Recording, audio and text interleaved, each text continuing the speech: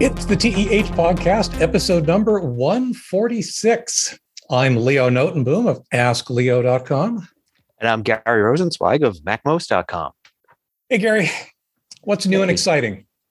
Not too much. It's just been a busy week. I've launched my new course because it's, the new macOS Monterey is out. Right. So, my customer support role, which is usually pretty minimal, is a little higher when there's a lot of people, trying to figure out setting up accounts and I saw a headline because, and of course that's all I read because who reads the article anymore? That some folks on older Macs were having issues where it was bricking their machine. Have you heard about that?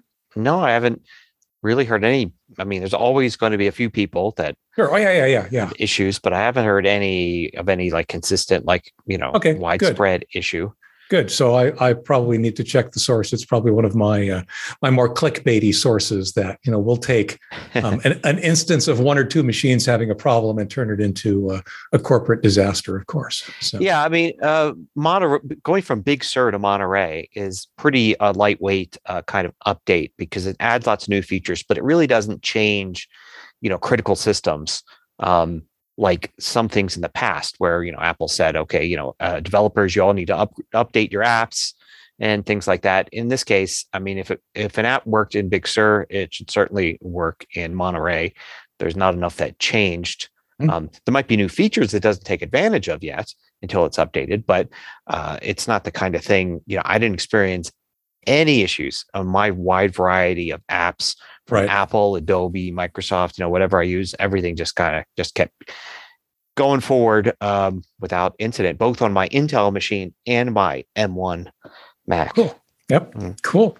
It's funny. I probably run into the same situation you do. I mean, obviously, Windows just went through a major, quote unquote, major update from 10 to 11. Which actually feels more like what you were just describing. It wasn't really that major of an update. It was very incremental. There's a lot of visual candy, but there's not a lot really under the hood. And yet, as always, there are people that have problems. I have multiple different machines, multiple different generations, multiple different virtual machines. And so far, every machine on which I have installed Windows 11 just works. I mean, it's Windows 11, right? There, people have opinions about the changes that have been implemented, but fundamentally everything that was on the machine before is on the machine again, and it's working. And there's no compatibility issues, which, like I said, because you and I specifically have such a, I'll call it a higher than average variety of different pieces of hardware, and probably a higher than average load of installed and varied applications for various reasons. We're actually probably pretty good test cases for fringe things going wrong, and rarely do we actually have a problem. Right. Yeah. Even like ScreenFlow, which I use, for making my videos, typically it's very frustrating. They do have issues and they haven't come out with a new version yet. And I need to use it to record the actual operating system. So canned suggestion of, don't update yet doesn't work for me because it's like I need to update so I can actually and talk about the new system. Exactly. But I didn't have any trouble with Big Sur. That was like the first time in a while. And I certainly didn't have any trouble at all going from Big Sur to Monterey. So that's kind of nice. It was a very flawless. Matter of fact, I think when I updated my main machine, my laptop had been updated and using the beta stuff all along, but my main machine remained on Big Sur. And I think I did a video in the morning and I updated at lunch. And then I did a video in the afternoon without any issues, anything having to be adjusted to deal with it. So it's cool that Big Sur is working for you. You may remember last week, I talked about my laptop. Yep. One of the things we walked away with was that you and I, we have problems too. And sometimes the problems aren't easily solvable if they're solvable at all. I think you mentioned you had one problem that you were still, after all this time, kind of annoyed by, if not beating your head against the wall. Well, so to recap, my Dell XPS, it's a 15-inch laptop I purchased it in January of 2019. So it's like 2.5 years old now. And of course, it's out of warranty, which will become relevant in a moment. Not that Dell wouldn't love to sell me an extended service warranty, but that's not the point. The story so far is that the battery appeared to be failing. Mm-hmm. So I got a replacement battery, a third party, not a Dell battery. I replaced the battery and it continued to behave in the same way. So I said, okay, fine. I did the research and decided that, maybe it's the third party battery. Maybe I need to get a Dell battery. So I did that. I got a Dell OEM part and paid a little bit more, not exorbitantly more. Probably should have done it in the first place anyway. Replaced the battery again. No love. Same problem. And the problem was that it would, after running for quote unquote a while, shut down immediately if it was not connected to power. Now, immediately could be the moment that I unplugged it, which is really annoying if all you're really trying to do is move things around or move across the room. Yep. Or it would keep running for a few minutes and then suddenly shut down. That to me sounds like a battery that's on its way out, which is what led me down that path. After my third battery, I realized that maybe that was a bad assumption, and I did start doing a bunch more research. One of the pieces of data that I gathered is that when I went into my BIOS, my UEFI BIOS configuration screens before Windows loads to make whatever change I might want to make, it would keep running even on battery. That led me to believe that this was, in fact, some kind of a Windows problem. And I think that I mentioned last week that I had booted the machine from a Linux live distribution, so I didn't actually have to do anything on the hard drive. Right. Just run it from the USB stick. And it seemed to run happily for quite some time. Unfortunately, I'm getting ahead of myself. So with that in mind, I did what a PC user should do before replacing the operating system. And that is I did a full image backup of the entire hard disk. And then after a couple of configuration changes, installed Ubuntu Linux. And I spent a little bit of time configuring it, and I ran it off battery for a while, and everything seemed fine until it wasn't. All of a sudden, without warning, once again, the machine simply stopped, even in Linux. So that was two things. One, it was the final straw. But the other is that it really told me that, the problem probably isn't with the OS. The problem probably is with the machine itself. And it's time for me to cut my losses. I mentioned taking the image backup because what I then decided to do, the machine works fine as long as it's plugged in, which is essentially the definition of a desktop machine, right? That's what it means. You have a machine, it's always plugged in, it's no longer portable. And I decided that, okay, that was this laptop's new future. It was going to go back to Windows 11. So I essentially restored that image backup that I had taken and put the original operating system, Windows 11, and all of its assorted recovery partitions back on the hard drive. And that's what the machine is right now. It is, once again, it's a machine I use. I've mentioned before, I'm in the middle of a remodeling project. So I've actually got two kind of workstations. The one I'm at right now, which is upstairs in a bedroom, but the other one is downstairs nearer to where we live. And that's where this machine lives now, like I said, as an always powered on, always plugged in desktop equivalent. And it's fine for that. And someday I'll probably end up cycling it through some of the machines in my basement that are also always plugged in. But like I said, I decided that it was time to cut my losses. And I think that this is an important lesson for a lot of people to at least acknowledge that I am absolutely convinced that this problem, whatever it is both findable and fixable. Yeah.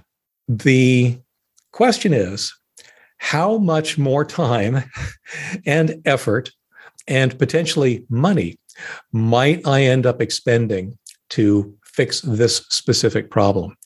And the answer, of course, is I don't know. Right? It's one of those things where I could spend an awful lot more time researching it. I can try and contact Dell. I could probably even sign up for an extended service contract, whatever. But the point being is that it's just a big unknown. It's the kind of a problem that seems like it should be easily fixable. It doesn't appear to be easily fixable. It does appear to be hardware or at least laptop related. But I've decided not to invest further time or resources in solving the problem. And I think that that is an important thing for people to understand, that sometimes, even though a problem might in theory be solvable, sometimes the best answer is not to. Sometimes the best answer is to cut your losses and walk away. In a case like this, I've still got a working machine. It's a perfectly fine machine. It's just no longer portable. That's what I'm giving up by walking away with this problem. What I've elected to do is replace the laptop. I mentioned last week that I was very, very tempted to hit the equivalent of a buy now button on one of the new MacBook Pros, because those are very interesting machines. But the problem that I have is that one of the reasons that I need a laptop, something that's portable, is I need it to be able to program radios in various places. And the software for programming those radios is only available on x86, on Windows. So on an x86 Mac, I could, in fact, run a virtual machine and run Windows on my Mac and, do all the things that would allow me to run the x86 software on that machine. But that's just not an option on an M1 Mac. And unfortunately, the whole point of these new machines, the things that makes them so exciting, are in fact the M1 processors, the fact that it is Mac specific or Apple's own hardware.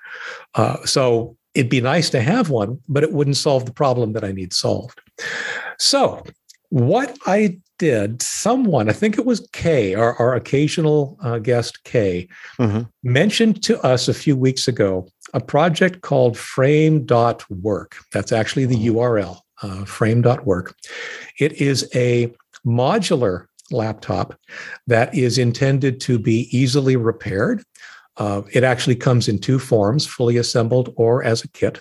There are an assortment of options with it. There are the biggest, you can do the usual things of how much memory do you want? How much hard disk do you want? Those kinds of configuration options. And I've, made some decent choices. You can tell where I'm going on that.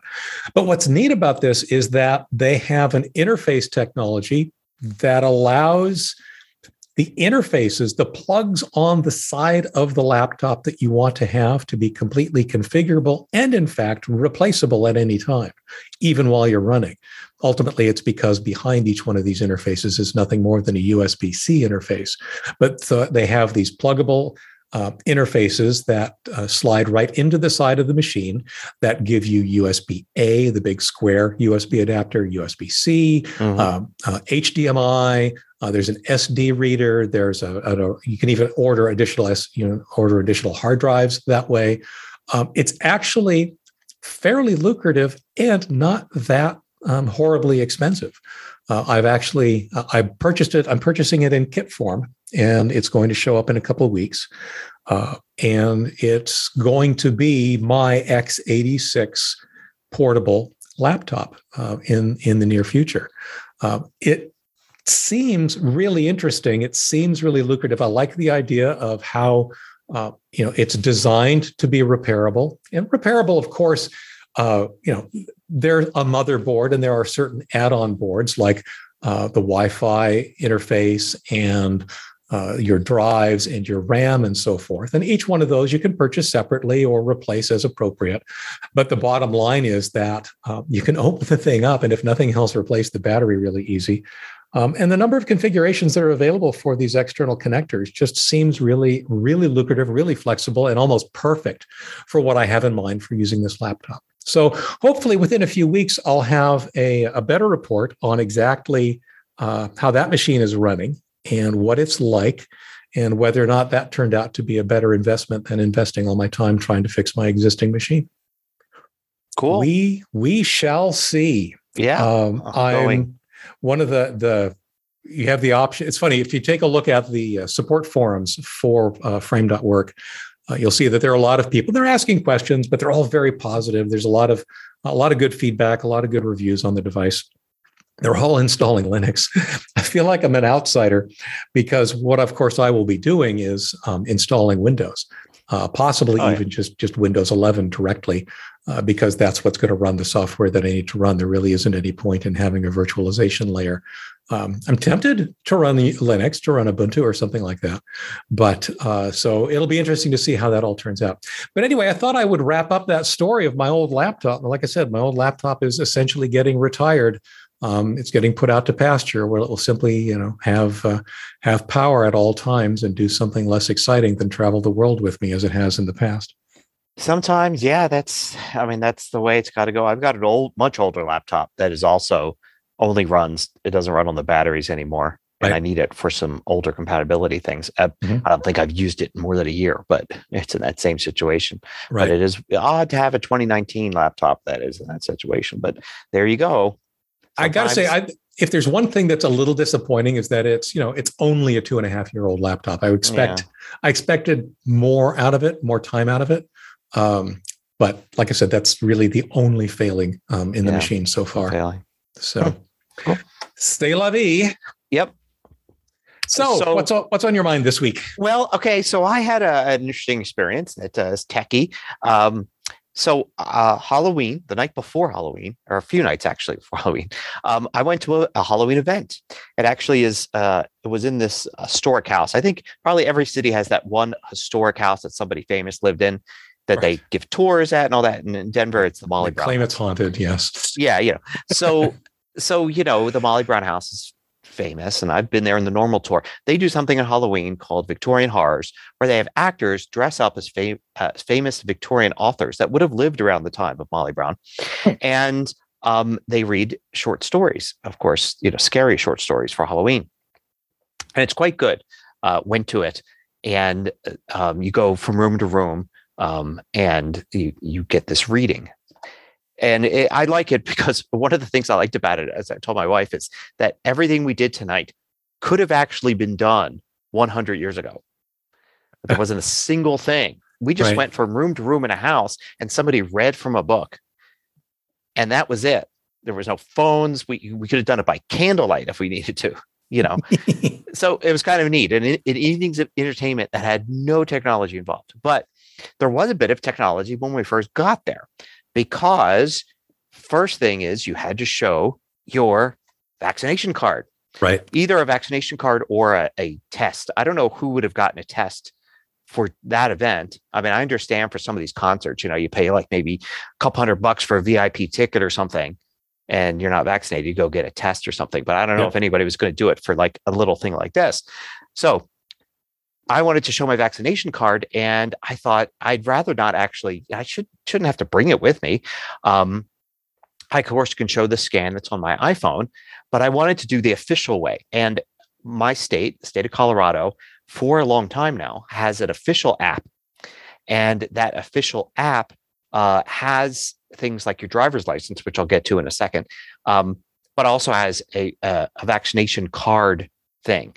So you can use it to show your vaccination status. So say you were going to go to a school and you're required, to have your measles vaccine and all that. You could bring up your record on the app. For the COVID vaccination, it listed it the same way, but they just added a feature where it shows an official vaccination card in the app. Okay. So this is not something you scan or whatever. This is something that you actually enter in your information. It's actually in the app already. You're securely logged in, 2-factor and everything into the app. Mm-hmm. And it could go and you give it permission to access your state vaccination record. And then it just came out with, oh yeah, here's your record for your 2 COVID shots. And it put it into a really nice looking screen.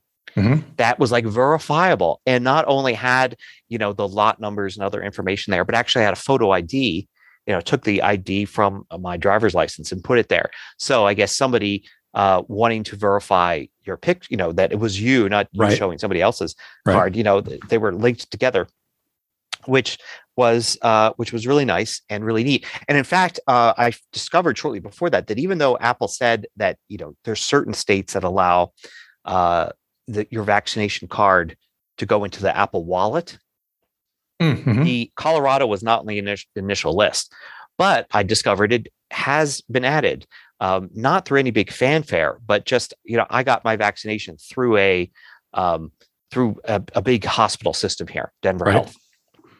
I've never actually even been to the hospital except for the vaccination.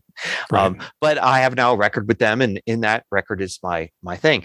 Well, originally, if you went and looked up my record there, it didn't have the smart card thing.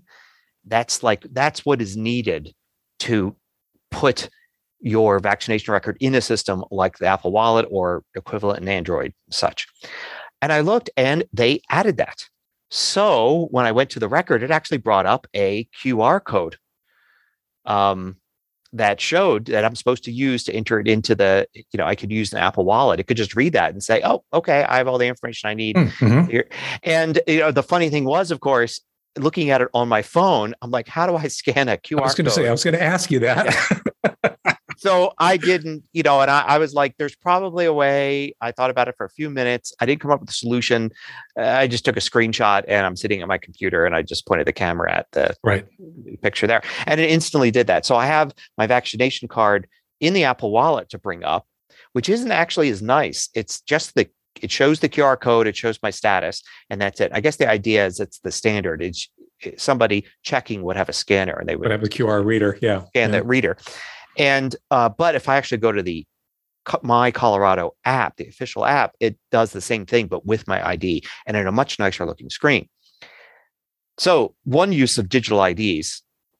The second use was that they asked for my ID because, number one, I had purchased tickets, and it was all digital tickets. So they just had my name. So they're just like, do you have your driver's license? And I was about to kind of like show them how, I could just press another button in the same app and it will bring up my driver's license. But before I could get my finger to the button, they said, it's in the app, just press that button there. I'm like, yeah, I know. It's like, all right, we both know. We're both smart.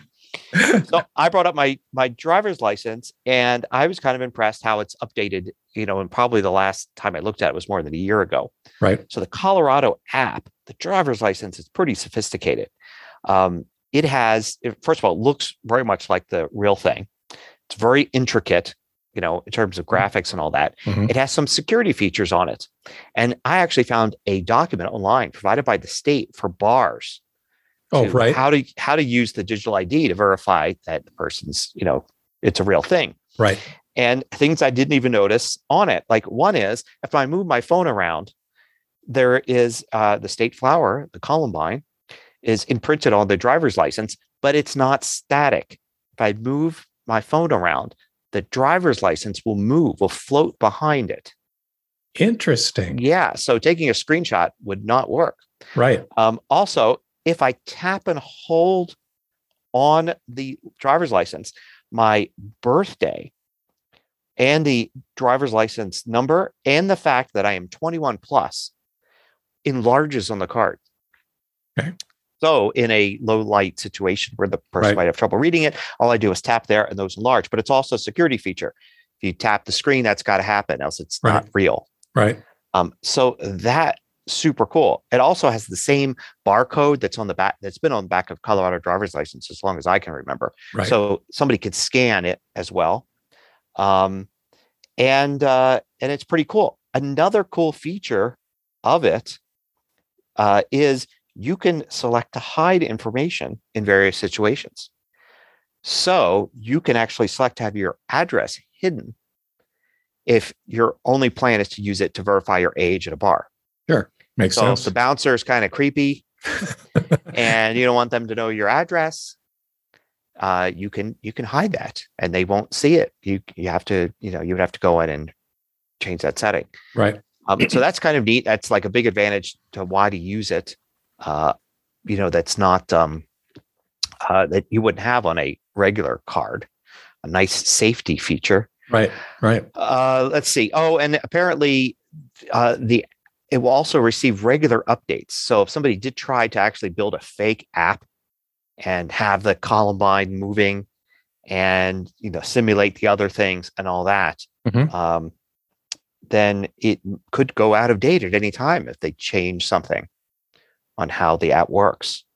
So that's kind of interesting. I did also wonder if now can I just leave my driver's license at home? And I did some research, and I think we talked about this maybe 2 years ago on the show about digital IDs. Right. And the answer was no. There's still so many ways that you need your, but it's getting a lot closer. Right. So I found out at the site that the Colorado State Police are now, they have to accept this. Okay. So being stopped on a highway, no problem. You've got, this is fine. And they have a running list of local police departments that also have switched over to now allowing this, including in Denver, where I am, and most of the major, other towns I passed through. I couldn't really think of too many, like, but I see a few others. Oh yeah, I passed through there, on various drives. So in a variety of places, it looks like this has to be accepted by anybody. Interesting. And also, it was interesting that showing the bars, the bars can do whatever they want, but the having all this documentation and all that. Matter of fact, it was the PDF that I saw, I actually found through a bar website, although I could then find it at the Colorado site too. But it was a bar website for bars about things, and it was saying, "Oh, here's what you need to know about accepting this." So they seem to be kind of on board. And then I also tried to think about, like, in the last 10 years, when have I had to show my driver's license in a situation where I didn't know in advance? I mean, it's one thing if I'm going somewhere and I know I need my driver's license and I could just take it with me, but just being like, carded at a restaurant because ordering a glass of wine or something, like, when's it been a surprise? And it hasn't come up. So I've actually ventured out of the house a few times now without my actual driver's license, just the one on my phone. The one place that seems like it could be the sticking point, but may not be for much longer, is TSA. Okay. So TSA, the answer when we talked about this last time was no, they just don't accept it. Right. And all that. But they seem to be getting closer, because actually they had a press release back in April saying that they were seeking comments from the public on switching over to accepting your digital ID.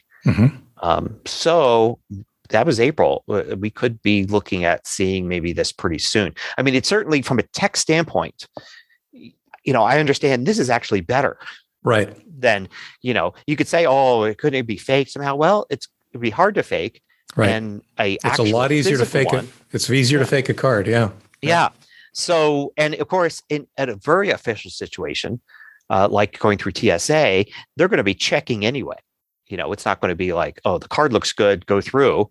Right. There's computers there, and you scan your boarding pass anyway.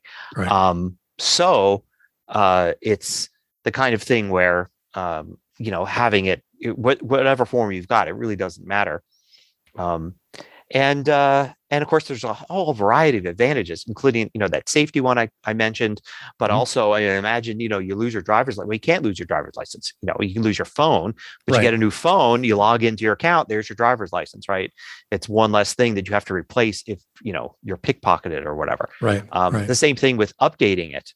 If I were to update it for like maybe change my address, for instance, it would be instant on the phone. Yeah, that's always been a pain in the past. I know that, people, years ago when I worked in the grocery store, they'd show me a driver's license and the address didn't match what's on their check. Yeah. Yeah. So, there's a lot of big advantages. I definitely think we should be moving in that direction. I'm jealous. I got to say, I'm jealous. I mean, Washington isn't nearly that close to that kind of stuff. We've just gone to we were forced with a number of other states to improve our driver's license in order to make TSA security requirements. Oh, yeah. Really? Our original driver's license did not meet their spec. But now I think at least our enhanced driver's licenses do. It's a slightly extra cost thing. I forget what it's all about, but they do. And of course, that's what I opted for, just because I want that to be able to travel. It'll be interesting to see, though, how this plays out long term, because there's so many more things other than your driver's license that you still end up playing with. I'm picturing my wallet, right? Yes. I still carry credit cards, even though whenever I possibly can, I use Google Pay.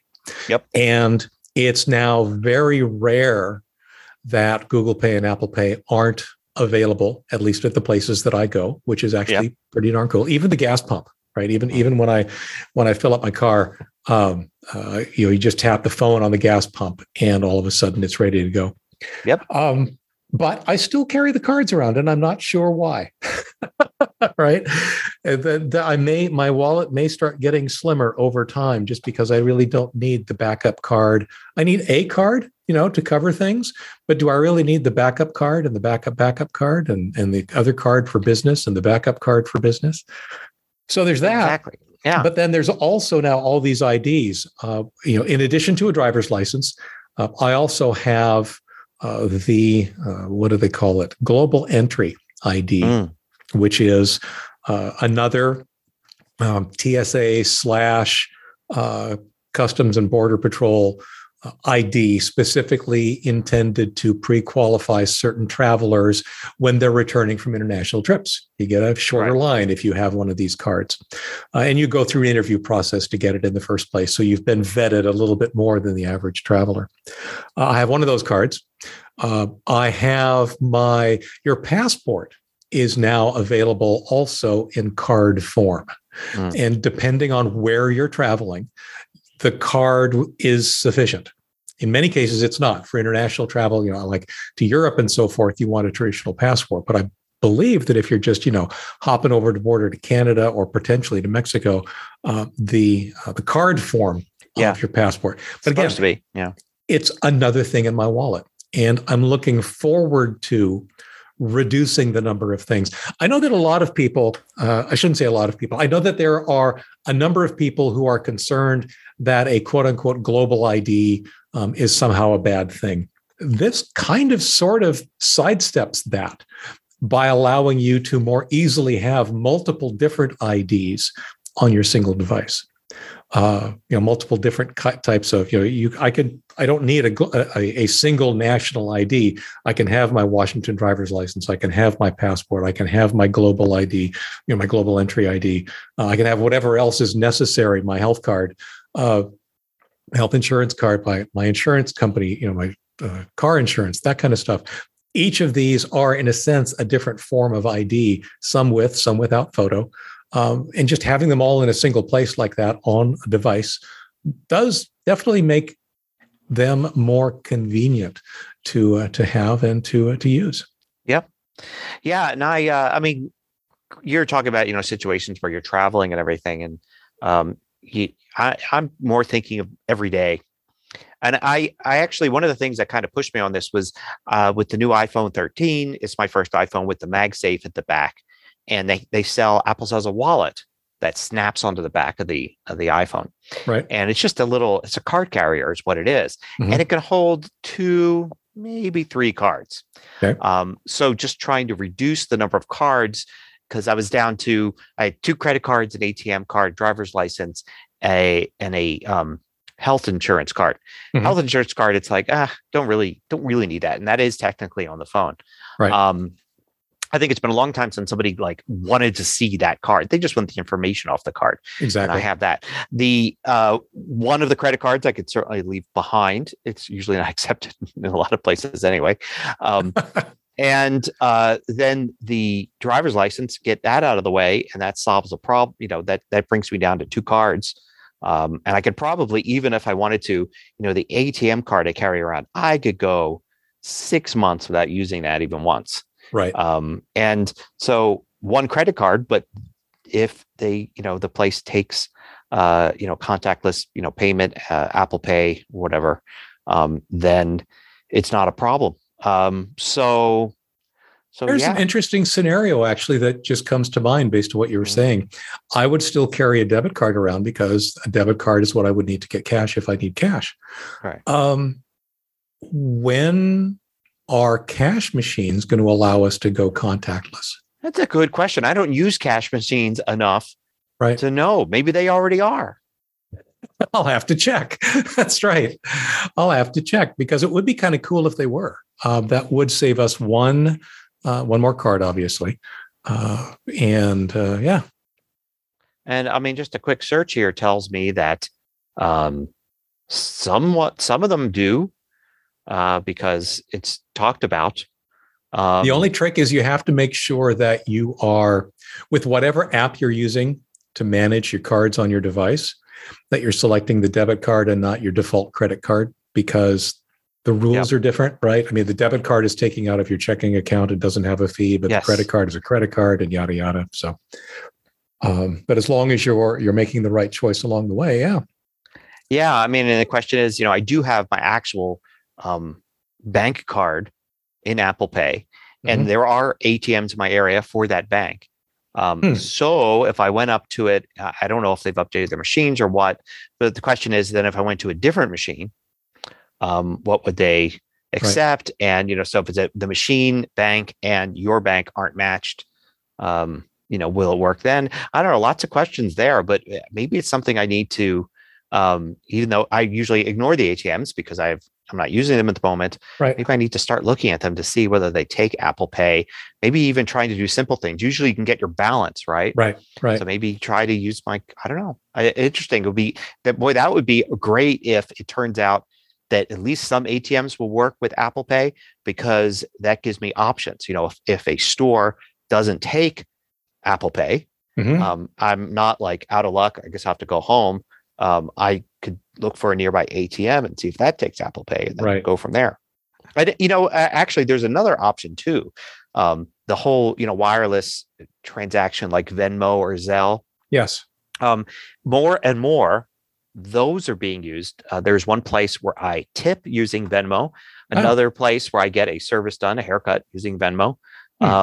So there are places that, where you're still going to a location and you're still purchasing something, a service usually, but you instead pull out your phone and use Venmo to.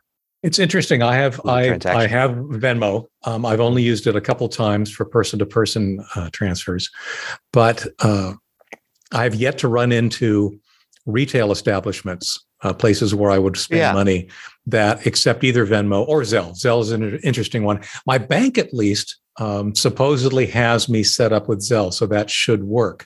Yeah, most. If I ever run into a place that'll take it, right? Yeah, I use Zelle for at least one service that I get, and I use Venmo for others. And of course, there's the whole taxing issue. It's really, that's all on them, on the people you're buying from, right? To set that up and do all of that. So, it's not something I've experienced from this end, but I know that sometimes they complain about it. I mean, not that they don't want the payment. It's just that, it's like, oh, they're going to be making the rules tougher or whatever. It's like, well, they're not going to make the rules tougher. They're just going to make the rules the same to, you won't be able to like treat it as cash anymore. Right. Yeah. So, So you also have something about two-factor? Yeah, well, so I did a video a couple of weeks ago on, just two-factor, and the video itself isn't that important. It's just that the fact that you could store two-factor and like have it auto-filled in, like by things like 1Password and LastPass, and now you can do it on your, in your Mac and your iPhone just using Apple stuff. So you don't have to go to a separate app for two-factor for a lot of things. And a common question I get is, how can that be secure? Because they see it as, oh, all of a sudden now I go to enter my password in, and instead of having to get password from my brain or from, this password manager, and then my two-factor code from another source, right? Both of them come from the same source. So it's just like, wow, super easy to log in. So that means it must be super easy for somebody else to break into my account. And I think there's a big misunderstanding of a couple of things having to do with two-factor that contributes to this. But I'm talking about dozens and dozens of comments about how could this be secure to do it this way. And, one way to look at it is, first of all, that the vast majority of account break-ins like 99.9999% of account break-ins are remote. They're not somebody trying to like sit at your desk or, grab the phone off your nightstand and you break into your account. They are somebody in another part of the world, right, trying to break into your account. And then they get hit with the second factor and they can't do it. So the idea of it being easy to get into your account on your phone or on your computer doesn't play into the vast majority of all account break-ins. Right. So technically it has to be, as I say, physical access, right? So physical access becomes a factor. Somebody needs to get your phone out of your hands or get your computer from your desk and have that physical access to the device as that factor, which is, first of all, just not likely for anything but the tiniest number of cases. And the second thing is that a factor then would be the need to log on to the device. So any system that is going to store your passwords is going to require password login. Like, for instance, if you wanted to turn off, password logging in and all that on your Mac, it's not going to allow you to use stored passwords because it's too easy to get into. Mm-hmm. So you've got a passcode on your phone. You've got a password on your computer. That's another factor. So physical access and the code, the passcode or password to get into the computer, even if you have physical access, there are two factors right there. And actually, there's kind of a 2.5 factor thing because there's also this time limit. Because if somebody steals your phone or your computer, the clock is ticking because hopefully right away that that has happened, or you'll quickly find out. It's not the kind of thing like in the old days, or actually currently, a password could be stolen and used 3 months later to break into an account. Right. You've got, somebody steals your iPhone, they may have hours or the most a day or two to use a password that they could find on that phone to break into an account before hopefully the person, kills the phone, or disables it or changes passwords and that kind of thing. It's so it's kind of like 2.5 factors, right? With the ticking clock being the ticking clock. There we go, being the other factor. So yeah, but it is incredible the number of people that I think I think it's a fairly just normal kind of logic puzzle there to see how easy it is to use two-factor once you have this set up. And then to think it's too easy, it can't be secure. Two-factor is so much magic to a lot of people. And I totally get that. I really do. It's not something that's easily relatable to the real world. Right. It's like I said, it is just so much magic. So I can absolutely understand, people having that reaction, but totally agree. I mean, it's the fact that two-factor is on it makes your local life a little bit harder, but what it's really doing, as you say, is protecting you from all those attacks that are coming from other places where they don't happen to have your second factor, whatever it might be. Yeah, it's just not available. Plus, the fact is that the easier you make it to use two-factor, the more people will use it and the more likely you will be to use it. Because if it's a pain, if it's like a website you need to log into every day, right, and it's not going to like save your account, if you have to log in every day, and it's going to ask you for two-factor, your people are going to be more likely to say, no, just password, regular password, then I can get in. And now they're vulnerable to an attack from somewhere else in the world. Whereas if you make it easy for the actual real person to get in by recognizing that, okay, they have devices that are their devices that, are going to have the second factor on them, then it's, a larger percentage will use them. You will have a larger chance as an individual of deciding to use it. And then that will protect you from that 99.999% of all the attacks that are actually coming from elsewhere. So I think it's important and it's frustrating because even explaining this, I feel I wasn't able to convince everybody that asked me the question. It's difficult. It's a difficult one to put into perspective for people because, like I said, they don't have that same framework or understanding. I mean, let's face it, I feel comfortable with two-factor authentication and how it works, primarily because I kind of sort of understand public key cryptography, which is what it's all based on. Right. Expecting normal people to understand public key cryptography as a basis for securing their account is probably not a realistic expectation. So that's where our job is both important and difficult, right? To translate these kind of issues into words and concepts that are easier to digest. Right. Well, and for me, it's even like when there's a technology that's hard to understand. Like if I go back to, when blockchain and cryptocurrency started, sure. And it was probably a couple of years before I cared enough to actually read about how it works. Mm-hmm. But before I did, my default was there's a lot of really smart people that are talking about this and saying it's important and it works really well. My default is that I'm sure there are really good reasons why it works well. Believe the smart people. Yep. Yeah, because there's not just, it's not like one source. It's like all of these sources. Right. And when it comes to two-factor, it's like, oh, you've got all the big tech companies, all the companies setting up different accounts, all the, different apps and systems in place, a lot of smart people. So to me, if I didn't understand how two-factor worked, I would be like, well, until I get a chance to understand it, my default would be there are a lot of smart people that, give it a thumbs up. So it's believe the smart people. Smart people, and I want to understand. So I will at a later time. Sure. I still do get pushback on two-factor authentication just in general, regardless of how it's implemented. Yeah. And I keep falling back on, you know what? Security professionals around the world consistently all agree that the single best thing you can do to improve the security of your account is to add two-factor authentication to it, even if it's SMS. Yes.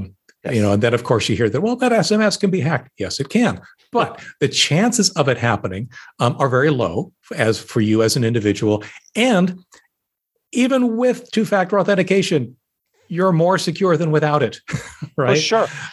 So it's just one of those things where we keep we keep doing what I was saying earlier, trying to put it in terms that are easy to digest, and keep banging the drum that this is the best way to keep yourself secure. Well, and this will actually make a good transition into our next thing. But I often refer to it like when somebody says like, oh, they can get around it this way or that way. I say that's spy movie stuff.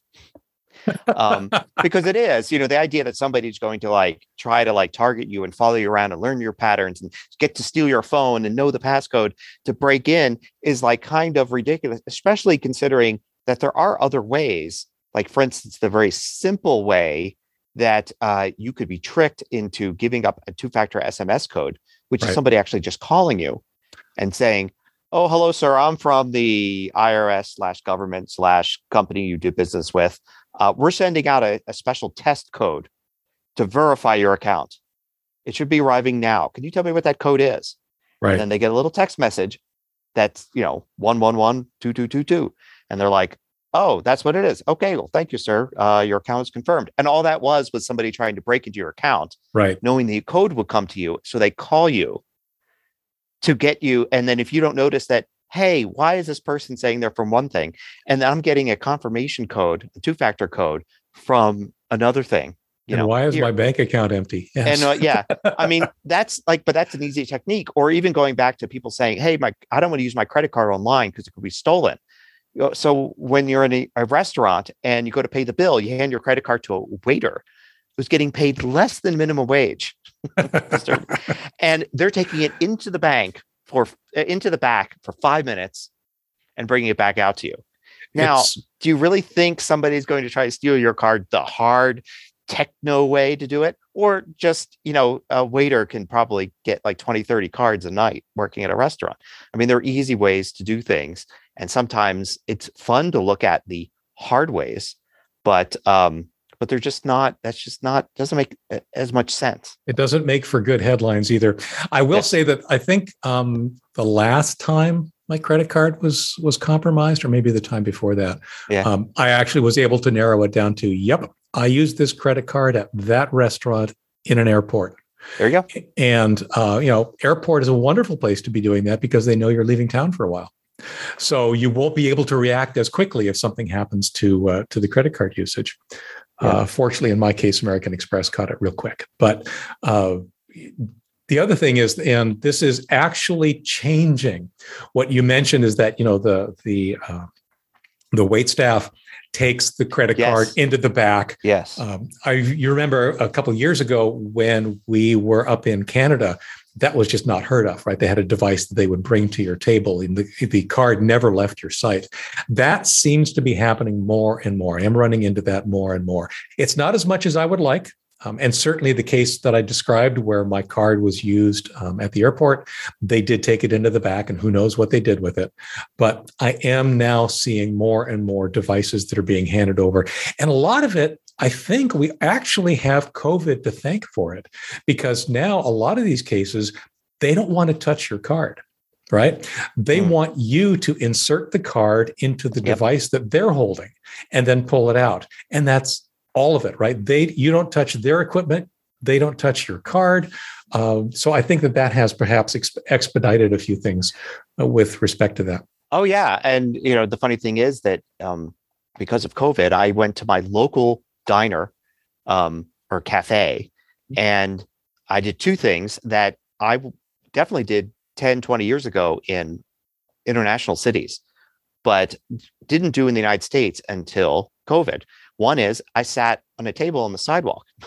Oh, right. In a very cafe-like European style. Yep. And the second is when the meal was done, they brought out one of the card readers, and I inserted the card myself. Actually, I used my iPhone, did Apple Pay. Sure. And it was all done on the little device, just like it's been done for a long time in Europe. And that all happened because of COVID. Suddenly, my little local diner a few blocks from me is now like a Parisian cafe. I do think a lot of the contactless or the insert card scenarios for credit card payments have been accelerated because of COVID and just not wanting to have things handed around. So you said there was a segue. Tell me your segue. I said, somebody's trying to steal your password and stuff. It's, your scenario is kind of like spy movie scenario, not real life scenario. And speaking of spy movies, I went to the theater for the first time since February 2020 and saw a spy movie, No Time to Die. I was going to ask if that was going to be it. I haven't seen it yet.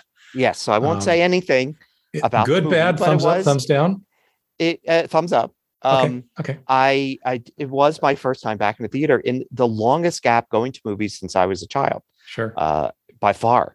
So yeah, it was interesting going in. I mean, of course, it was one of the theaters that had the reclining seats with lots of spacing and such. Yeah, if you're going to go, yeah, and I even think that I didn't see anybody who wasn't together seated in the next seat. So I almost seemed like the reservation system spaced. Put one seat between everybody. Maybe that could have just been how, people doing it naturally. Right.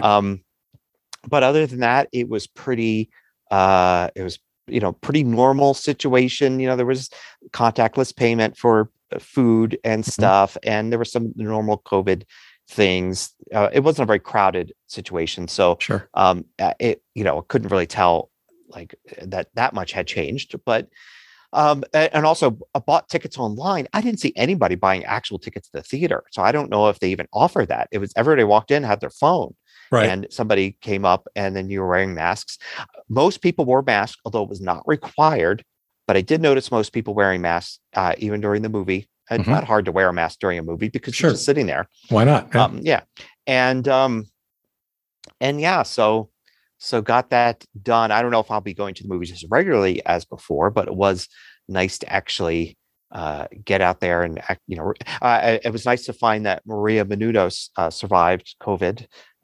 It was nice to see her at the end. It's funny, the weird things that you don't, Maria Menounos is the celebrity that does the little intro stuff before the movies. The little ads, she's like the host. Or whatever. And it's the kind of thing where the ads before the movies. But then, after a year and a half away, you're like, I can't wait to see her again. I want to see the ads. I want to see the trailers. I want to see everything. The trailers, yes. The ads, not so much. That's even though I didn't care. I was just happy to be in a movie theater. Level of desperation I haven't quite reached yet. Level of desperation. Anyway, we unfortunately our lives are still pretty busy right now with random things, but we definitely want to get out to a theater specifically for Dune. Dune supposedly is very, very visually appealing. I already watched it on my big screen TV in the basement because I have HBO Max. So I just went ahead and watched it. We have it also, but it's one of those things where, if we're going to pick a movie to go see in a theater, this one seems like a winner. Even if the movie is bad, which I hear it's not, even if the movie is bad, the visuals will probably make up for it. Mm-hmm. So speaking of visuals, you mentioned a few weeks ago having watched Squid Game. We had a friend basically over to visit, and we ended up watching the first episode, and then we watched the second episode, and then we had to watch the rest of it. Yeah. It's like, oh, dang it. Got hooked. Yeah. We've characterized it as one of the most violent movies or shows that we've seen in a very long time. Sure. We're comparing it to like Kill Bill in terms of blood and gore. It's different. Don't think you're going to see Kill Bill if you end up watching Squid Game. But there's definitely moments of that kind of stuff happening, especially in the first couple of episodes. We were fascinated by it. It was really interesting. And I vaguely remember you mentioning the twist. There is a twist, and that one absolutely caught us by surprise, which I thought was kind of an interesting thing to do. What I also noticed is that they kind of sort of leave it wide open for Squid Game 2. Oh, yeah, definitely. Hey, and if you want to feel even more dumb for not seeing the twist, go watch one of the YouTube videos where they run down every single clue that is given to you. Oh, yeah. The entire thing. And then you'll be like, how did I miss all of these clues to the twist from the very beginning? Right. Anyway. Right. It was interesting. So we ended up enjoying it. We surprisingly so. I was not convinced based on just hearing what I was hearing. Yeah. But after having sat through it and watched it all, we ended up being one of those people that made it the most watched show on Netflix ever.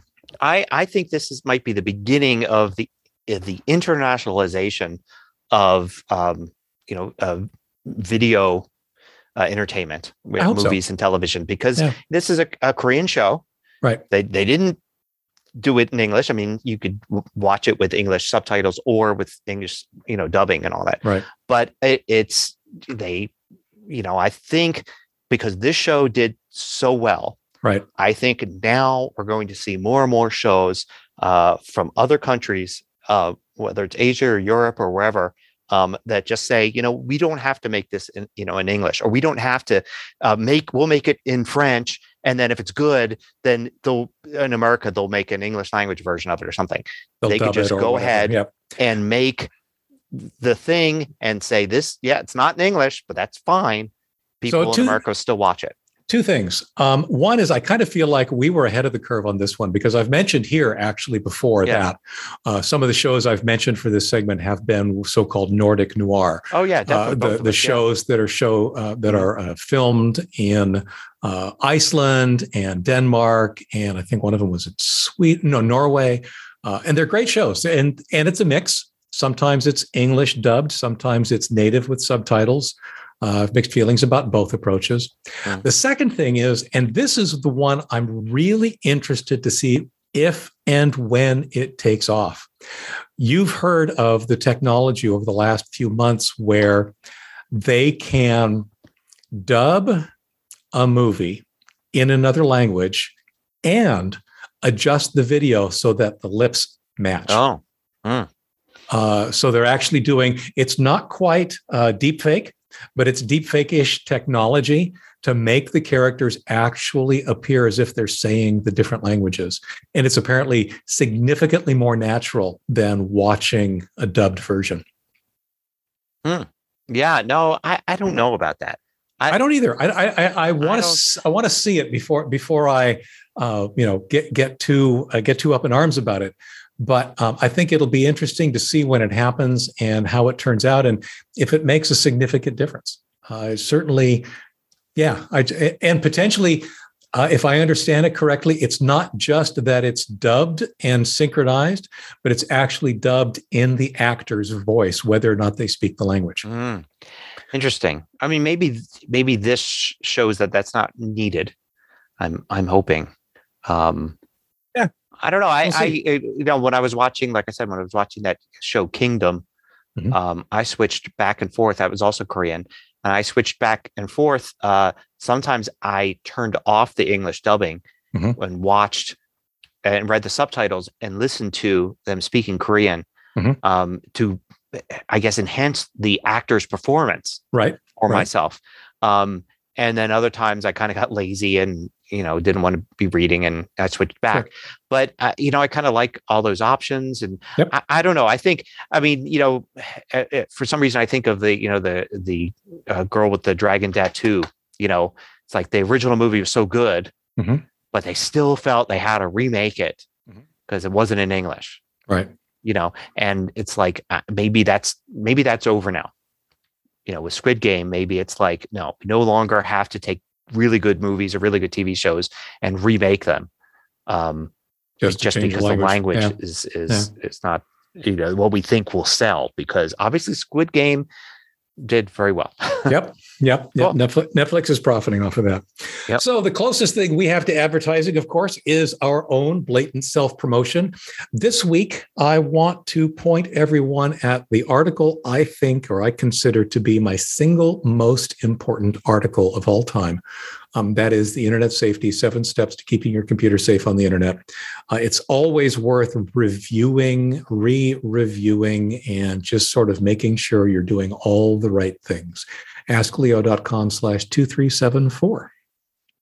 Cool. And I'll just, since Monterey is out, every year I produce, in addition to a course and all, a free PDF of keyboard shortcuts. And I update it every year for a new operating system. Made a bunch of changes this year, not just to deal with Monterey, but also new Macs have some changes to how the keyboards look and all. So a link to that free PDF that you could download and review or print out and keep by your Mac. Cool. Yep. Pretty much wraps us up for this week. The show notes are at tehpodcast.com/TEH146. If you've got a comment or a question, you can find us on Facebook and Twitter at the TEH Podcast, or you can always leave a comment on that show notes page. We absolutely see them all. Thanks, as always, for listening, and we will see you here again next week. Take care. Bye.